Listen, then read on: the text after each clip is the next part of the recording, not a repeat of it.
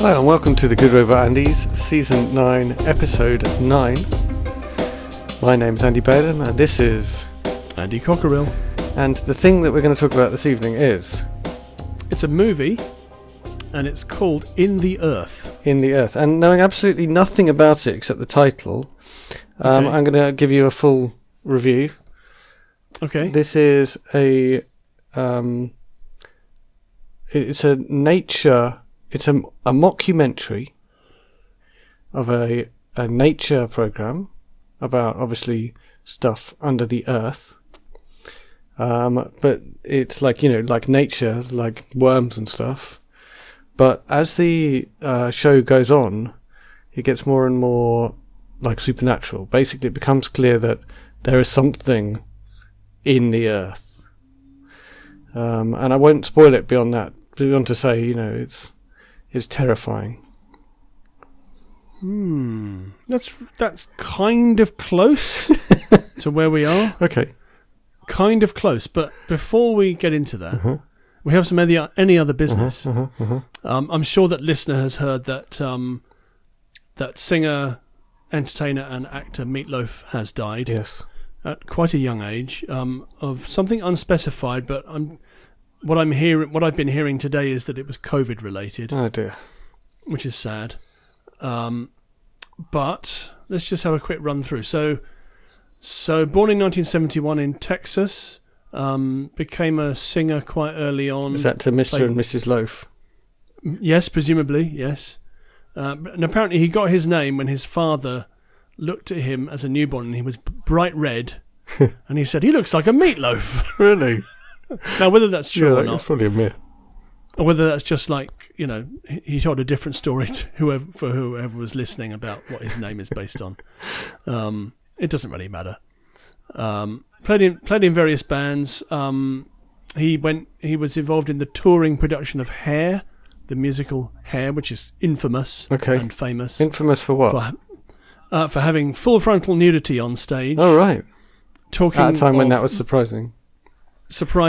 Lots of talk of sexual conduct and for its time, very sort of right on in terms of gender politics. Right.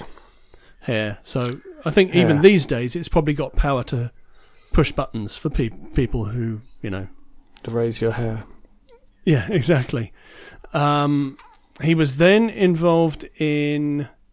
He got cast as Eddie in the Rocky Horror Show, in the stage version of the Rocky Horror Show. Okay. Eddie, who is the motorcycle, who is the part of the experiment to make the perfect man that Frankenfurter is. Anyway, if you haven't seen the Rocky Horror Show... I don't think I've seen it.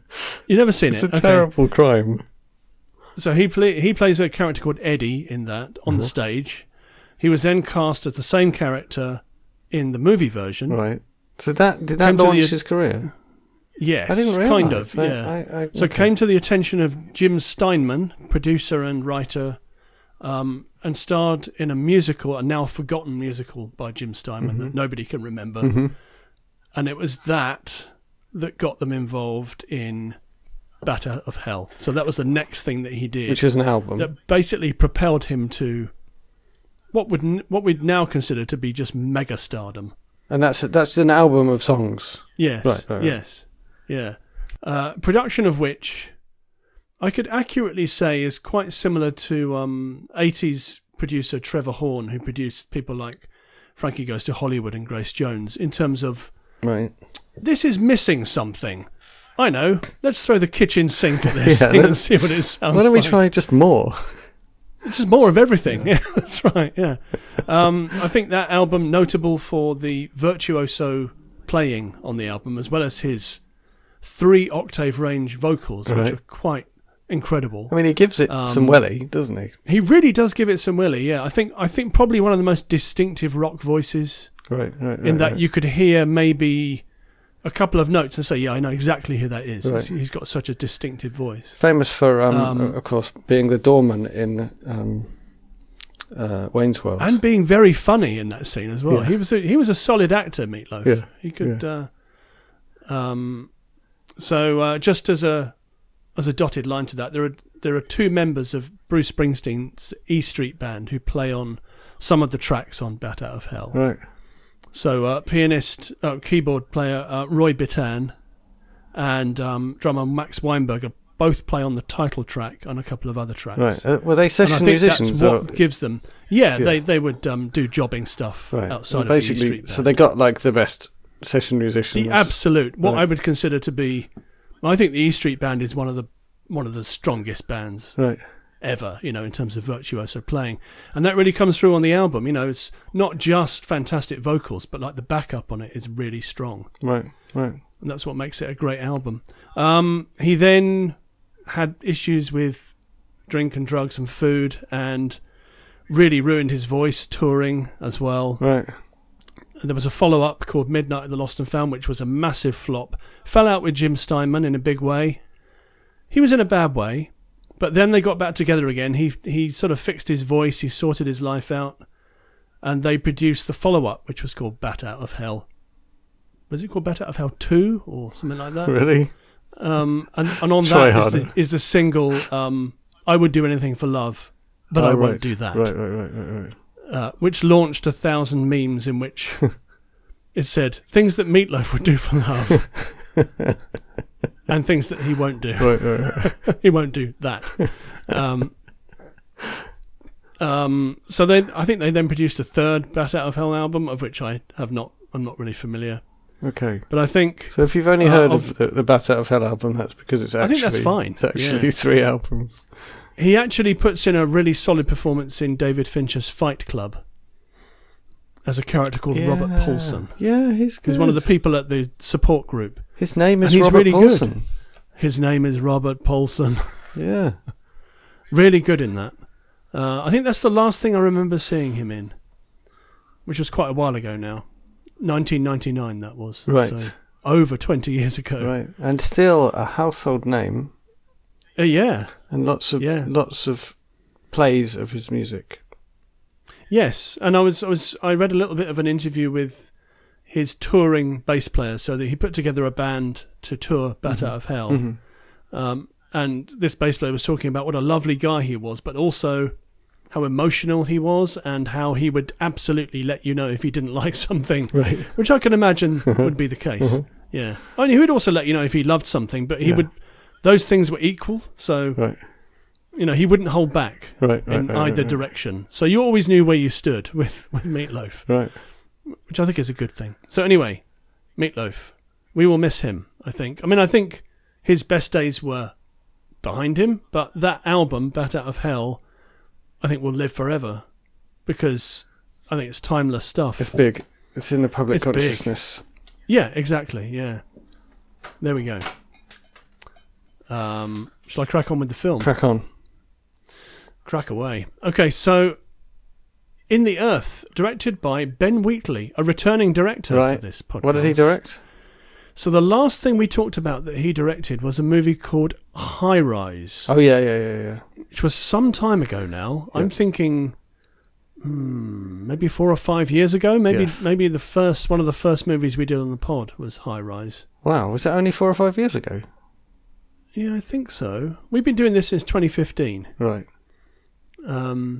That could be actually maybe 7 years maybe ago. More than that. It's now 2022 now. I think I appear to have just started forgetting things that we do more recently, but I remember High Rise. I don't remember when we did it, but I do know that we did do it because I went to see it at the cinema. Right. And really enjoyed it. So and that was an unusual one for Ben Wheatley because typically I'm going to write this movie with my partner, Amy Jump, who's his wife and writing partner and also producing partner. I'm going to write this, going to cobble together a bit of a budget and then go and shoot it and then release it. Uh-huh. So he's typically, I'd say, a low-budget filmmaker, but he makes very good use of everything that he's got. Mm-hmm. Nothing ever looks low-budget. It all looks fantastic. But High Rise, I think, was, had a very strong cast, and I thought it was a really great adaptation of a very difficult source material. Yeah, very tricky source material. From a weird book, basically. Yeah, definitely. So this is back in original material territory for him. Written and directed by him, and it's starring Joel Fry, who I recognise, but I don't know. I can't remember if I've seen him in anything else. Reece Shearsmith, probably most famous for being in a show called The League of Gentlemen. Right, yeah. And also more recently in a show called Inside Number 9, which is an anthology show that I haven't seen, but I've heard is very good. Both of those. Too weird for me to watch. Right, I love The League of Gentlemen. Didn't get it. Right. Hayley Squires, who most recently I have seen in a Channel 4 show called Adult Material, which is very hard-hitting look at the adult entertainment industry. Right, I feel like I'm semi-aware of that, but I don't think I've watched it. Okay. Maybe you've talked about it. That's very good. She was also... Yeah, I think I talked about it when it was on, that we were watching it and we were enjoying it. Mm-hmm. She was also in Ken Loach's movie I, Daniel Blake. Right, yeah. As a woman, basically at the end of her tether in terms of having no money to feed her children. Mm-hmm. She's very good in that. John Hollingworth and Mark Monero. So short, very small cast on this one. This was shot... So that's everyone, isn't it? That's everybody, yeah. Right. It was shot in August 2020. Right. Yeah, shot in August 2020. So in a lull, at the height of COVID the pandemic. lull? I think it must have been a COVID lull, although I would say that most of this movie is shot outdoors. Right. So I guess they managed to deal with that in that way. But I think at a time when... I think in the summer... Things were uncertain at that time. It's been... At least here, the restrictions have been less. Yeah, absolutely. So this falls into two camps, both of which we enjoy. And, so folk horror is one of them. Yeah. And also psychedelic horror, which we have covered at least once on this pod. We've definitely covered folk horror a couple of times. I'm trying to remember the psychedelic horror that we talked about. The psychedelic horror was Mandy with Nick Cage. Nicolas Cage. Yeah. Which is really quite nuts in terms of how it hangs together. And folk horror, we've done The Wicker Man. Yeah, I mean, we've done plenty of... Which? We've done a couple of other things as well. Yeah, The Vuvovich. Yeah. Oh, is it the Vuvovich? That's definitely folk horror, yeah. And probably others, yeah. Yeah, there's a couple of others as well. There was the one by Gareth Evans, who made... No, I can't remember even the name of the movie. The Apostle, maybe? Right. What about a Netflix movie? What about the Swedish one? Is that a bit folk horror? Oh, yes. Midsommar, yeah. Yeah, absolutely. That so is lots of full on folk horror. Yeah, full on folk horror. So it falls into both camps. Wicker Man is one of my favourite films. Yeah, it's great, isn't it? So Joel Fry plays a character called Martin Lowry. He's a scientist who's sent to a government-controlled outpost located on the outskirts of Bristol. So we're in... Okay. Near where I live. Is this all British? It's all British, yeah. To help in the studies and experiments of his former colleague and ex-lover, Olivia Wendell, who is played by Hayley Squires, who is regarding using mycorrhiza to increase crop efficiency. Okay. And this is, I believe, now, mycorrhiza. I'm just going to look this up. Yeah, could you look that up on the internet? I'm just looking it up. While the listener listens in. It's a mutual symbiotic association between a fungus and a plant. Yep. And she's been using it to try and increase crop yield. Mm-hmm. He then hands off with Alma, who is a park ranger who can lead him to where it is. And he learns of the local legend of Parnag Feg, a woodland spirit. That's the made-up bit. Okay. But that's the bit that could quite easily have come from around here somewhere in terms of, the kind of things that people talk about. So they're going to look at the fungus, but they hear about the legend. They hear about the myth. But they're going to check up on them because they haven't heard anything for a while. Oh, I see. So they're kind of out there in the fields. Yes. And they're going to check on them. Okay, fine. Got it. Yep. So Alma informs Martin that Olivia has not been heard from in months. And the next night, Martin discovers a rash on his arm before they are assaulted by unknown assailants who steal their stuff and destroy their camp and steal their shoes. Now, that's rude. There's a thing about, I think, if you're out in the wilderness and you don't have any shoes, that is a real problem. Yes. I would, a real problem. I would say that's the thing, yeah. And I definitely have a thing about feet in terms of, you know, when you have, well, I think if you cut your foot, it's then very difficult to walk around. Yes. And that's what happens. So he badly cuts his foot. Ow. They are then approached by Zach, played by Reece Shearsmith. That should ring alarm bells in anybody if you're approached in the woods by Reece Shearsmith. Is he the bloke from League of Gentlemen? League of Gentlemen, yes. He should be concerned. You should be concerned then, yeah, definitely. He's a man who's living in the woods somewhere who offers to lend the pair some shoes. Oh. Isn't that convenient? Yeah, that's very nice of him. Are they made of fungus? No. He takes them to his own campsite, which is all made up of like plastic tents put together. It's all very Glastonbury. He disinfects and stitches Martin's wound. Right. And all of this happens on camera. So there's some cutaways, but yeah, it's pretty gruey. It's pretty like, this is where we're going with this. They then begin to lose consciousness and realise that they've been drugged. Okay. With something. And while they're unconscious, Zach takes photos of them in strange clothes and positions and stitches a strange symbol, an animal gut, into Martin's arm. Ugh. This guy really is off the chain. He's nuts. But upon waking up, Zach describes the symbol as a mark to be seen by a presence in the woods, claimed by him to have once been an ancient sorcerer and placed his essence in a standing stone somewhere in the forest. So, this really is 100% man gone mad in the woods. So, hold on, what? He says it's a mark so that you can be seen by... Yes, exactly. Okay. He can be seen by the essence of a sorcerer. Right, okay. However, Martin's foot becomes infected and Zach tries to...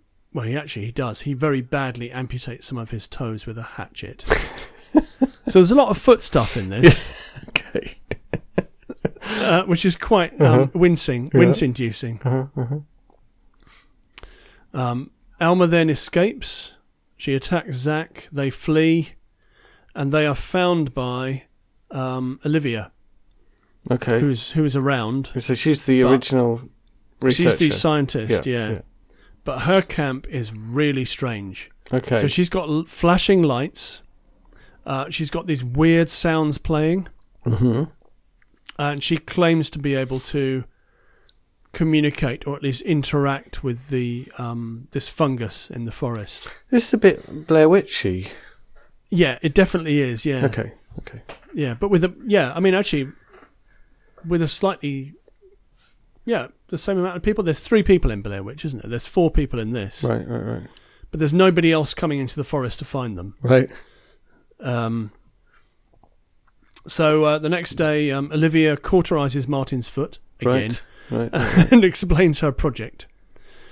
And with Zach's help, they attempt to communicate with the presence inside the stone using the lights and noises from an electronic soundboard. Okay. It's really loud. The sound design in this is fantastic. So they're trying to talk to the sorcerer? Yeah. Shouldn't they go home? Well, that's a problem. So the problem is that the fungus, when they try and leave, the fungus sends out millions and millions of tiny little spores that then basically drug them and they can't go any further. So they can't leave. Okay. They can't leave at all. Okay. So they try and talk to the sorcerer. Exactly. Yeah. Well-designed sound. So the next morning, Olivia's site is surrounded by this thick mist containing the spores. They're all trapped. Alma tries to get through the mist in a hazmat suit, but the spores make it through, and they cause her to hallucinate. So it's kind of a psychedelic experience that you get from them. Okay. But you can't go any further. Yeah. And Zach arrives that night to speak with them, telling them to communicate with the Standing Stone using the sounds and lights, as well as to consume a sacrament, a mixture of ground mushrooms alluded to in the book. I mean, that sounds like a bad idea. A man who just tried to cut my foot off is now telling me to drink some mushroom juice. Yeah, so... No, I don't think so. No. So is Zach a friend? Well, Zach and Olivia used to work together. Okay. But they have differing views about what's going on in the forest. Right. So Olivia appears to be... although she, I think, is a bit nuts, she is more scientific in her approach, and she does appears to be a friend. Okay. In that way. Whereas Zach is not to be trusted. Right. And yet... At all. So are they all going to consume the mushroom? Yeah. Well, yeah, so Martin does consume the mushroom. Right. Zach then ambushes Alma, prepares to sacrifice Martin. Alma makes her way back to camp, where she finds Olivia in her tent surrounded by more photographs of her and Zach's victims. That's pretty scary. So they've done this to other people? Yeah, definitely. They've been working together. They just haven't told people about it. Okay. Which is fair enough. Okay. Because you wouldn't want people to know that. No. She then pursues Olivia back to the Standing Stone as the mist overtakes the camp. Mm-hmm. They have more visions. So Martin doesn't survive this, unfortunately. Mm-hmm. Oh no, hang on. No, she does. Yes, he does. Okay. So Alma and Olivia find themselves far from the stone, broken out from their trances, and Olivia, overcome with awe, collapses on the ground. And Alma then approaches a waking Martin by the stone, and speaking with a distorted voice, which is, I think, it's supposed to be the voice of the forest or the voice of the sorcerer, she offers to guide him out of the woods. And that's the end. That's the movie. That is quite Blair Witch then, right? Like even the end. It is definitely Blair Witchy, yeah. So what I really enjoyed about this was the leanness of it all. Right. So it's very direct in its storytelling. It's got really good performances. The sound design and the visuals are really strong. The performances are fantastic. The VFX, so like the physical stuff with his foot and other stuff where Alma attacks Zach, and like the VFX are really strong. Right. Really strong. It is it belongs in our time in terms of, because in this movie they talk about a pandemic. Right. They don't talk about what pandemic it is, but they do talk about a pandemic. And I suppose they do that to explain the fact that there's hardly anybody around. Right. It's the centre where Martin arrives at to meet Alma. There's like only 2 other people there, so it's very quiet. Right. This is like a woodland centre or something. Yeah, that's right. Yeah. Okay. Before they carry on. Right. But I thought this was great. It's a nice crossover between folk horror and psychedelic horror. Right. I mean, it's the kind of thing where if you describe the plot, it doesn't really do it justice, right? Because it's all about like being. It's not really about the plot. It's about kind of experiencing the.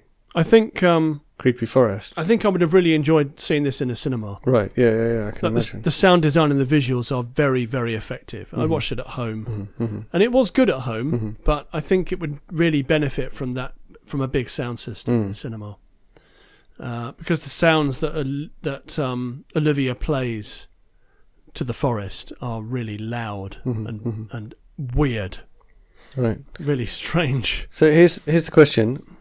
Yes. Is there some meaning behind this? Is it about like our relationship with nature, or? Oh, definitely. Yeah. Something like that. I think there's some strong stuff going on here about the way that we interact with nature. Right. And let's talk about the pandemic, that is a classic example of the way that humans interact with nature and how that has led to us being where we are now. Right. So what do you think it's saying about how we interact with nature? Just that we generally have an unhealthy relationship? I think we have a very unhealthy relationship with it, yeah. But is that what it may be saying? Yeah, definitely, yeah. Right. That we just find it scary. Olivia... But it is scary. Olivia is trying to, I suppose, redress that balance by trying to communicate with it. Okay. And at the end of the movie, maybe she succeeds. So it's sort of a relationship of enmity and fear. And yeah, okay. Yeah. So it's more expressing, it's like expressing our relationship with nature. Yes, definitely, yeah. So the score is by Clint Mansell, who's worked on a lot of stuff. Former member of a band called Pop Will Eat Itself. Ah, yeah. If you remember them. I do. Yeah. So he was their singer and sort of main guy. But he's been a soundtrack guy for a long time now. Wow, in fact, he did the very now famous soundtrack for a film that we talk about a lot, Requiem for a Dream. Yes. That was his. Right. Well, that was a very uncomfortable film, so I imagine the soundtrack was very much part of that. Well, yeah, so there's a very famous refrain from that was used in lots and lots of trailers. Right. Subsequent to that film coming out, and presumably made him a lot of money. Right. So is it completely British made and yes, everyone British? Yes, it was all shot. I'm trying to see where it was shot, actually. Must be any number of woods that would be suitable. Yeah, I mean, I can't see, actually. No, it doesn't say. Production information is very slight.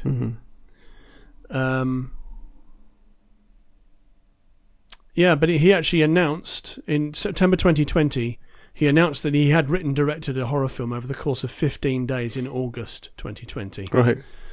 So, yeah, he just said, oh yeah, I've made this. Written and directed. These people are in it. Yeah. So he wrote it in 15 days as well as shooting it? Yeah, he... yeah, actually, maybe he did. Yeah, he wrote it. I mean, this is how fast he normally works. But I think... cheap. I heard him talking about this on an Empire Magazine spoiler special podcast, in which he said, they asked him, so, what was the driving force behind this? And he said, well, it was pandemic anxiety. I just had to do something. Right. I had to get out and do something, and this seemed like the perfect way to exercise that anxiety. Just express the anxiety. Is to put some people through the ringer and talk about our relationship with nature. Right. Which is poor, I think. Didn't make a lot of money, so 1.1 million at the box office. Did it get a general release? Or?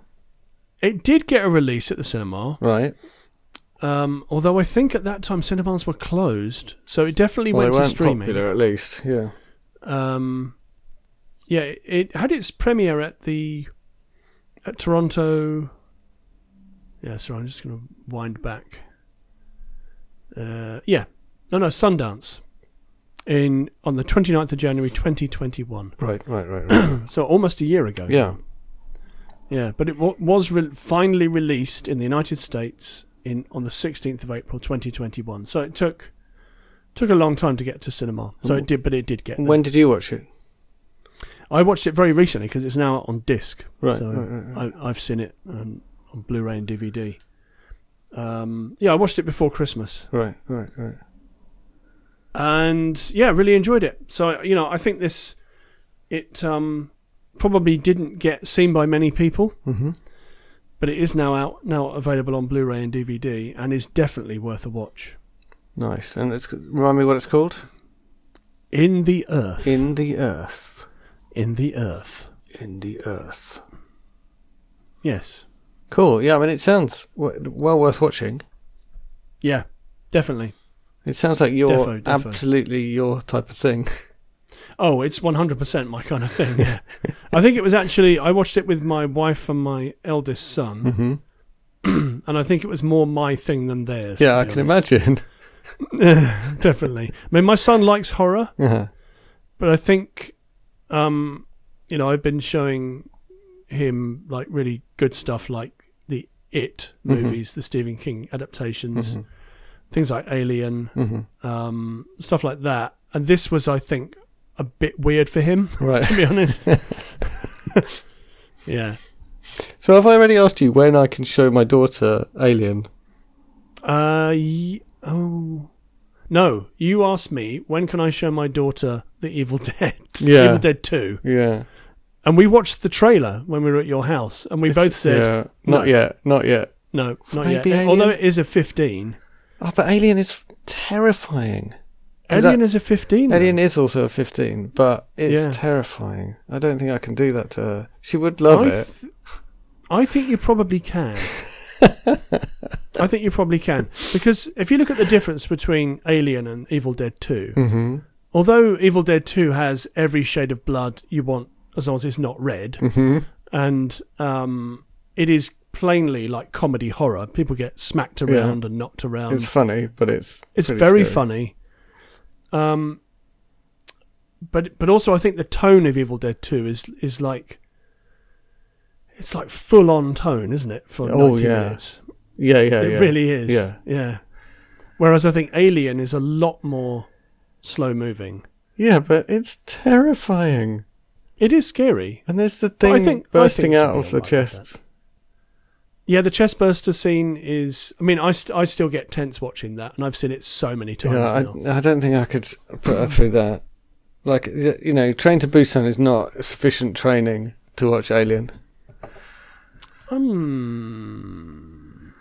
She really enjoyed Train to Busan, listener, so... I mean, Train to Busan's quite gruey. Yeah. But it's quite gruey. Yeah. I mean, it was pretty unwise of me to show that to her, but she absolutely loved it. Well, there you go. I think she could handle Alien, because let's face it, the chest burster scene is the most gruey thing in that movie. Sorry, listeners, that's a massive spoiler. Well, because all the other action I think at this point it came out in the 1979. 80s. 79. Okay. So what I need a staircase that takes me from Train to Busan to Alien. Right. I don't want to go there in one step. What could you watch that's in between those? Don't know. Something else classic or something more recent? Yeah, I mean, I was wondering about A Nightmare on Elm Street. Yeah, I mean, actually, that's... Yeah, but there's some quite gruey stuff in that as well. I think that might be an 18, actually, Nightmare on Elm Street. Really? It's not as scary as Alien, though. What about the Texas Chainsaw Massacre? That's got no blood in it at all. It's just really intense. Isn't it quite boring? No, it's fantastic. It's an amazing film. Yeah, it might be a bit boring. No, it's not boring. No, it's amazing. I mean, I recently learned that the director, Toby Hooper, wanted to get a PG-13 rating, so he put no blood in it at all. Right. Did he get a PG-13 rating? No, of course not. No. But, you know, it basically satisfies all of the rules of that. Right. They still said, no, sorry, scary. we can't. It's just the title, isn't it? It's too scary. Yeah. Yeah. I guess I should look at our greatest horror movies of the 20th century list and see. Well, yes. If you need to look at a list, that's the one. Obviously, don't go for The Exorcist. No. Because that's an 18. Yeah. I mean, a lot of those will be 18s, won't they? Yes. Teen Wolf, maybe. Yeah. Is that just Teen too Wolf 80s? is fun. She's sort of into the 80s, though. So. Hey, what about American Werewolf in London? That's what I meant. I think that's what I meant. Yeah, American Werewolf in London. They're very different movies. Yeah, Teen Wolf. No. American Werewolf in London is what I meant. Yeah, that is a genuine idea. That is. So I think that would be a good start, because it's got great practical effects. It's funny. It's fast moving. It's got a very chaste love scene in a shower. If you can handle that, you might have to go and leave the room for that one. Yeah, we can probably because it's embarrassing to be with your children whilst there's that kind of thing going on. But apart from that, it's a great movie. Yeah, that's a good choice. Right. Are you looking at the list now? I'm scrolling backwards towards the list through many podcasts. I don't know how far back I've got to go. Oh, it's a long way. Yeah. We did that in like 2018, I think. Maybe 2017. No, Right. 2018. I'm going back. Yeah. I've just gone past Mandy, Glass. Right.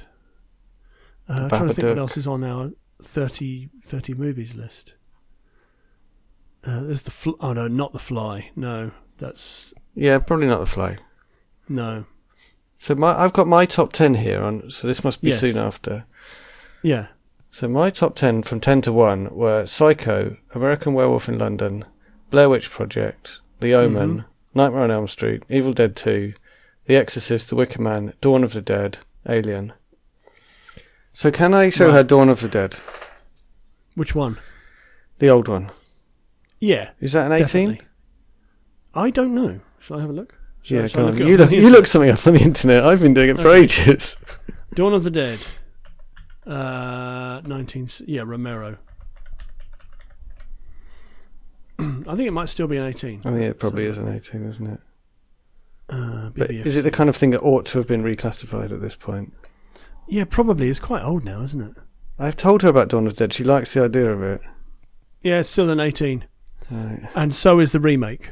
Also Right, an 18. right. Yeah. So you're yeah. your top 30... I tried to show them Gremlins at one point. They weren't into it. That's a shame, because I love Gremlins. Then you got Near Dark, Altered States, Hellraiser, The Blair Witch Project, Jacob's Ladder, Nosferatu, Invasion of the Body Snatchers, The Wicker Man, Carrie. Ooh, there you go. Yeah, Invasion of the Body Snatchers. Right. You could go right back to the original 1950s version I of think that. she'd be bored of that as well. Oh, that's a shame. Silence of the Lambs? That might be a 15. Yeah, let's have a look. Audition, let's say no. No. The Ring, I'm going to say no to that too. Psycho. Why's that? The Ring?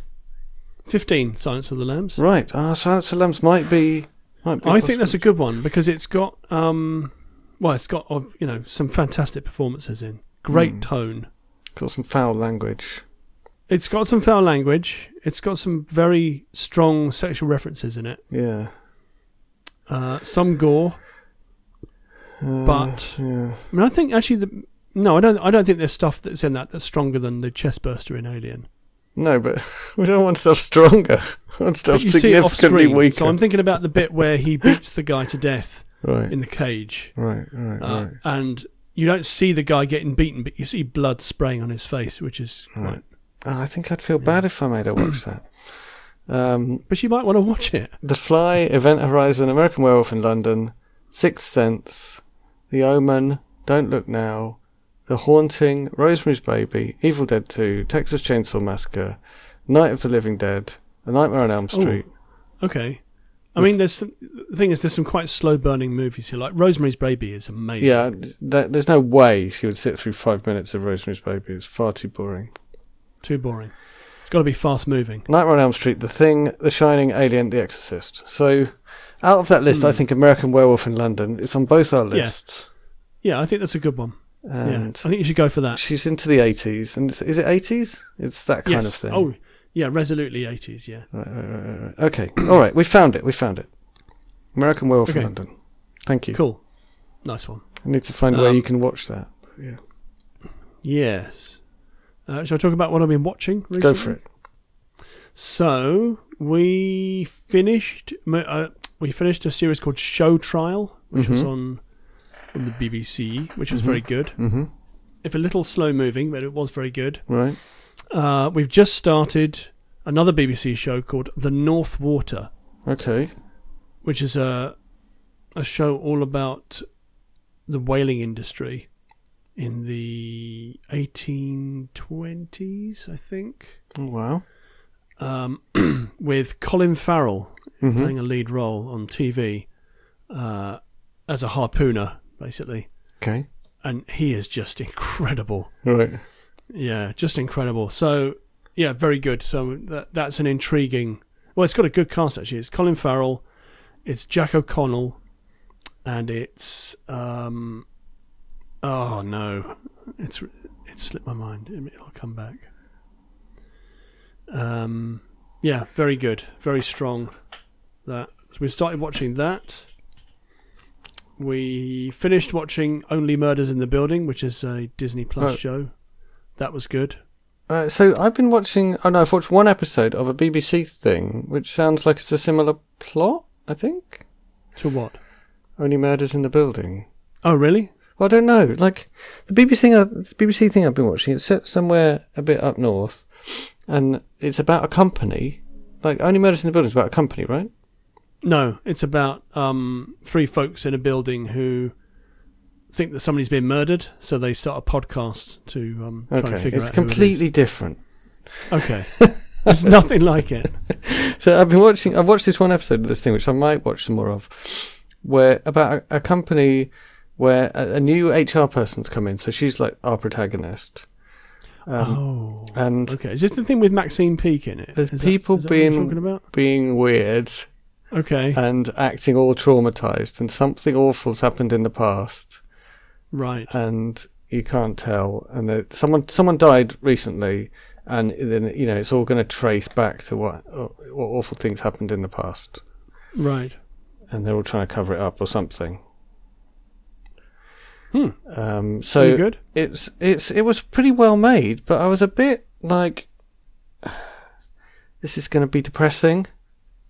Right. I felt like it's going to be, I don't know, 8 episodes or however many episodes of just like awful things gradually getting revealed.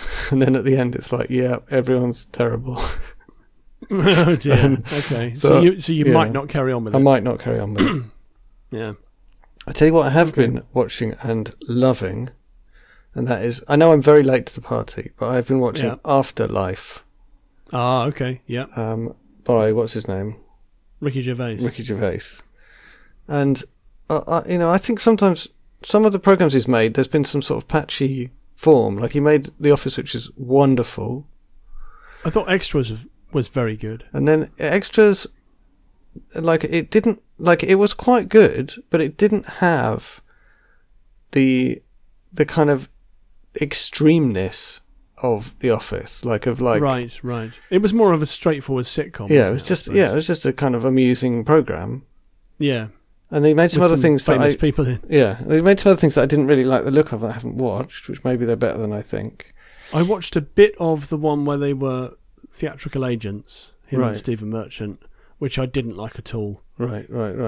Yeah, and then he made Afterlife, which seems to be like a love project of his. Like I don't know, but I mean, I remembered why I liked The Office so much, because it had this authenticity about it that was just like way beyond what you needed to make that program. Right? It's like the authenticity was just dialed up to the absolute maximum when you could have just made a program that was really good that didn't have that complete faithfulness to the truth kind of thing. And in Afterlife it's applied in a very different way, and he plays a character who's much more sympathetic, even though he's very abrasive. But oh boy, I cried a lot of tears. I've finished all 3 seasons pretty quickly. And they're very short episodes as well, so you can many get through tears were quickly. shed through those 3 series, and I would say that all 3 were really good. We've just started season 3. Right. So we've watched the first 2 episodes, but I remember season 2 really hit me quite hard. Actually, season 2. Yeah. I mean, both season 1 and 2 did, but I thought season 2 just built on the characters of the first season. Yeah, when I started watching season 2, I was like, what are they going to do with this? It's like, it's kind of resolved. And then immediately, within 5 minutes, you realise it's not resolved. You're thinking, well, obviously, like, he's not, like, over it now. Like, he's a real person. And, instead of it, like, often you get season 2, it's like, they found that clever way of making it carry on. And in this, it was like, okay, yeah, this is actually realistic. And that's why there's more to the story than just the nice, neat ending of season 1. Yeah, I don't want to spoil anything for the listener, because I think listener needs to see this cold, frankly. But the stuff with his dad in season 2 is the stuff that is really... I mean, you can see it coming from a long way, right? But it's coming. There's nothing you can do about it. It's going to happen, and it does, and it's It's very powerful. It's amazing. So if listener knows nothing at all about it, it deals with grieving for someone who's died, and it deals with it so sensitively. Like, you can't believe you're saying that about Ricky Gervais, but it deals with it so sensitively, so honestly, and with so much really laugh out loud humour. It's amazing.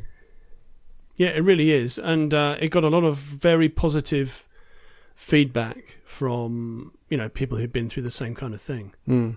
Just said, this talks about the experience in such an honest way and doesn't sugarcoat it.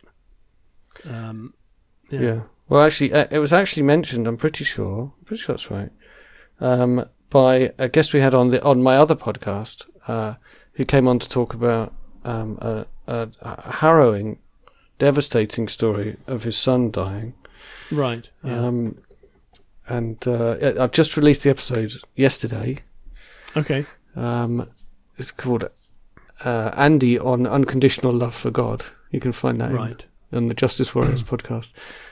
It's a tough listen, let me tell you. But he mentioned it as a thing that connected with him. Yeah, definitely. Yeah, it's a great show. What else? Oh, the usual. So the Pottery Show on Channel 4. Right. Throwdown. Right. Which remains ridiculous because they have a man on there who cries a lot when he sees lovely pottery. So me and my wife just have a sweepstake on how many times he's going to cry in each show. I accidentally caught a few seconds of that the other day, but I didn't. It wasn't enough to hook me. They've got a very strong group of people this year. Right.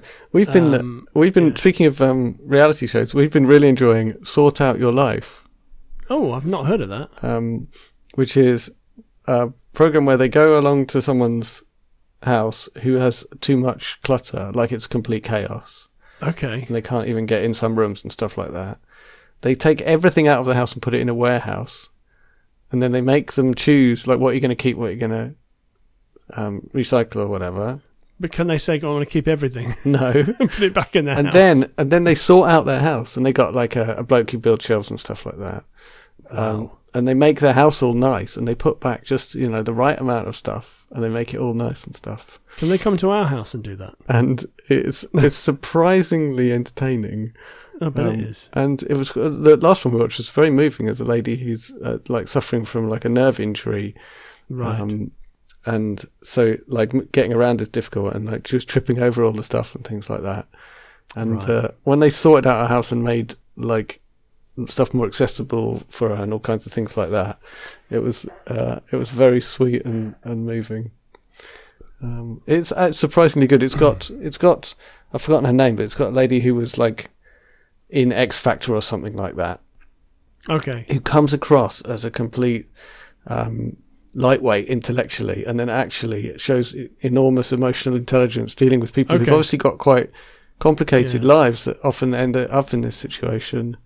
So what you need for a show like that. She shows quite a lot of depth that I admit I wasn't anticipating. So I've been humbled by it. It's cool. That sounds good. And what channel is this on? BBC. BBC. Sort Out Your Life. Sort Out Your Life. Right. Okay. So just one more thing to talk about that's coming up that I can think of is there's a TV show called Pam and Tommy, which is on Disney Plus. It hasn't started yet. I think it starts this week, maybe next week, which is all about Pamela Anderson and Tommy Lee, and the infamous, the now probably largely forgotten, but at the time, the very infamous sex tape that got made public by a disgruntled electrician who found it and thought, well, they haven't paid their bill, so I'm going to make this stuff public on the internet.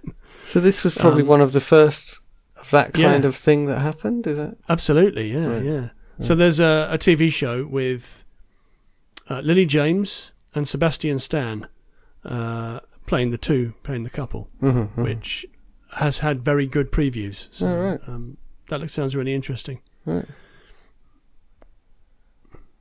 That's it. That's all I got. That's cool. Yeah. I don't think I've been watching anything else. Do you have anything to plug? Good question. I don't think so. No, did I say I was working on a Secret Santa thing? I'm still working on a Secret Santa thing. Okay, yes, you did say that last time. It's not released. I'll let you know when it's released. But no hurry. Okay.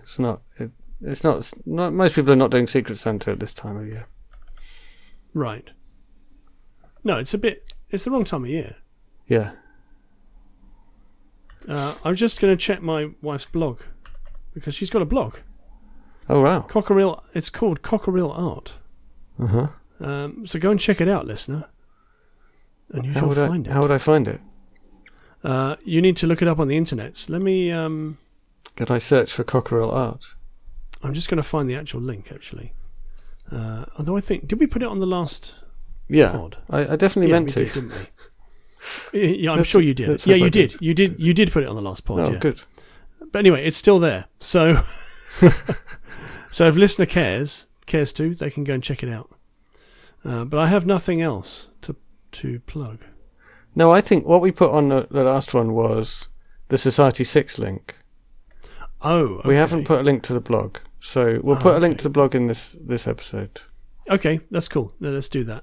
Rather than me looking through it, I can do that to you after we finish recording this. Awesome.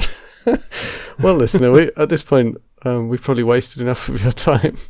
Indeed. Well, we've given you some idea about things to watch, and definitely check out In the Earth. It's great. In the Earth. Yes. Thanks very much. See you next time. Oh, hang on. Oh, one more thing. We watched the first episode of Toast of Tinseltown, which is a show which was very entertaining. Ah, good. You were looking forward to that last time, yeah. Yes, that's on the BBC. So I think that all episodes are available now to watch. Cool. So, there we go. That's it. Thank you. That is it. Thank you. Yes. See you next time. Bye. Yeah.